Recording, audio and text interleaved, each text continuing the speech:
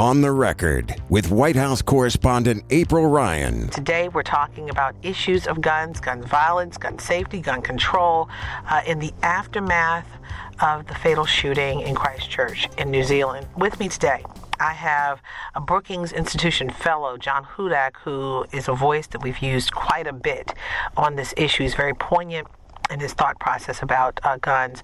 John, thank you so much for joining. Thanks for having me back. So, John, let's talk about New Zealand, I guess, and the Prime Minister and her actions. It's so different from the reaction here. Why is there such a polar opposite reaction with the government in New Zealand versus here, first of all? Well, first off, in New Zealand, you don't have a culture that in some areas is just constructed around guns. And it doesn't, in New Zealand, create that sort of scenario that we have here in the United States, where there's this idea of an entitlement to any type of weapon in any type of circumstance, under any type of circumstances. And I think because of that, it creates this greater shock and this greater call for some kind of solution, and a meaningful call for a solution that we just don't have here. So the right to bear arms is not something that is a call to action there like it is here. You know, the Second Amendment here, they don't have that there. Exactly. You know, there's this near obsession in the United States, at least among some, over this right, and that this idea that the right cannot be checked. You know, in this country, we have expectations that the First Amendment, right to free speech and peaceful assembly, that there are limits on that. We understand that there are limits on a variety of rights that we have. But for some, and culturally driven by organizations like the NRA, that there is this idea that any infringement, any check, any limitation on an unlimited right to bear arms is this almost intervention with the divine. This is coming between the right that God has granted you and your ability to exercise it. That doesn't exist that way in New Zealand. Well, tell me this. So New Zealand is not alone. You have other countries around the world who don't really have this gun issue. Could you talk to us about some of the other countries that, you know, because I think I was in Switzerland. I know it was in Switzerland. You know, they were talking about when, you know, they have guns, but it's no big call to action, as you say, and it's meant, the guns are meant in case basically of some kind of war or unrest. Is that true? You know, the different expectations and different beliefs around guns vary from place to place around the world. There are certainly places that see the ownership of guns as something used primarily for sport. There are certainly areas, both peaceful places and war-torn places, where the understanding of guns is for serious personal protection, whether that's from an invading army, whether it's from civil unrest or what have you. But generally, around the world, guns are rare. They are not expected to be part of common society, and there is an expectation that they are used for proper purposes by proper professionals. That isn't the case in the United States, but around the world that tends to be more the case. So in the United States, there was just recently a bill that passed in the House, which people were surprised. Talk to me about that. You know, we haven't seen gun control legislation. What does that do in a long time? I mean, you know, we continue to talk about gun control, but there has been some kind of curb on guns, assault weapons recently. Talk to me about that. The legislation that passed the House, H.R. 8, was an expansion of background checks for transactions around guns. It tries to close off loopholes over who is subject to a background check given the nature of the transaction. So it extends those background checks to private transactions, for instance, online transactions, sales at gun shows, and that is an important important way to close off avenues that individuals might have to accessing guns when they should not be. Now, it's of course not to say that H.R. 8 solves the challenges that exist in this country. There are plenty of people who commit crimes, either large-scale shootings or what is the type of violence that claims far more lives in the United States, and that's interpersonal violence, especially domestic violence involving a gun. They purchase those in legal ways, but what H.R. 8 tries to do is tries to close off avenues, tries to stop people from having certain means of access without claiming to solve the entire gun violence problem in the country. And universal background checks are something that are nearly universally supported among the American public.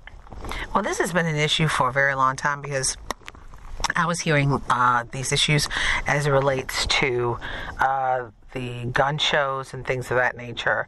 How big is this loophole issue? The loophole issue is significant. There are quite a few guns that are purchased at gun shows. There are a lot of other types of private transactions for firearms. And the problem is not simply who is purchasing the gun, but the purpose for which they are purchasing the gun. When you're not having background checks, you can allow a variety of people who either want to use firearms directly or who want to then peddle firearms illegally to do so. And I think in our society, people who want to commit gun violence are going to find ways to commit gun violence, and simply having background checks is not a solution. But any way that we can make it harder for individuals who want to commit acts of violence to do so gives police more time to find them.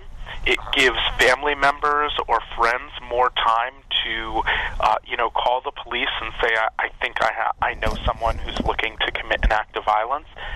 And while we have a gun violence epidemic in the United States, I think one of the understated actions that happens here are people preventing gun violence because they are seeing online or they're listening within their family what people are talking about. And when you have people like that, if you have one extra day or 2 extra days to prevent that, that can be a good thing. So as it relates to the gun situation and the legislation that just happened, do you expect the Senate to pass it, and the president could possibly, if it does, the president could have a second veto, correct? I do not think the Senate is going to pass this legislation. Anything that has to do with the gun control in this country is something that the Republican Party is allergic to. I don't see Mitch McConnell bringing something up for a vote, particularly as he enters re-election next year in Kentucky. This is something that is likely dead on arrival in the Senate, even if it could get a majority of support within the Senate. Wow. So at the end of the day, where are we with this president, the NRA, and the Republicans on the Hill as it relates to gun control? Well, this president and Republicans on the Hill are wholly owned subsidiaries of the NRA. It's as simple as that. What the NRA wants, this president and this Republican Senate and other Republicans in Congress will do. The threat that Republicans perceive the NRA playing in Republican Party politics is too overwhelming to allow Republican representatives to respond to the public will. What happened to that debate? After the Parkland issue, what happened to that debate about teachers in the schoolhouse carrying guns? I mean, that is just, you can't police with that. You can't, it's just a crazy thing. Where are we with that proposal? That proposal is dead in the water as well. I think we expect a lot out of our teachers. We don't pay our teachers enough. We expect teachers to educate and babysit and discipline and be psychologists and social workers and do a lot of things without having the respect in some places even to pay them a living wage. But when we then ask them to be police officers and first responders, I think for most that's a bridge too far, and frankly, I think all of us can think back to our days in school and know one or two or a handful of teachers who would be the last people on earth you would want to have a gun in a classroom. And I think when you have a rigorous training regimen for most other professionals in our society who are charged with carrying a firearm, why you would then extend that to the classroom is something that is very difficult for a lot of people to understand. So at the end of the day, 10 years down the road, 20 years down the road, what does the issue of guns, in your opinion, look like versus the rest of the world? And will it get worse before it gets better? In the United States, we have some evidence that there will be stronger gun control in the future when we simply look at opinions about gun control based on age demographics. Older people are more supportive of an essentially unfettered right to bear arms, and younger people are much more vocal about supporting not just universal background checks, but more extensive types of gun control. Now, people can change their mind over time, and what millennials think now may be different than what millennials think in 20 years. But I think that the future would suggest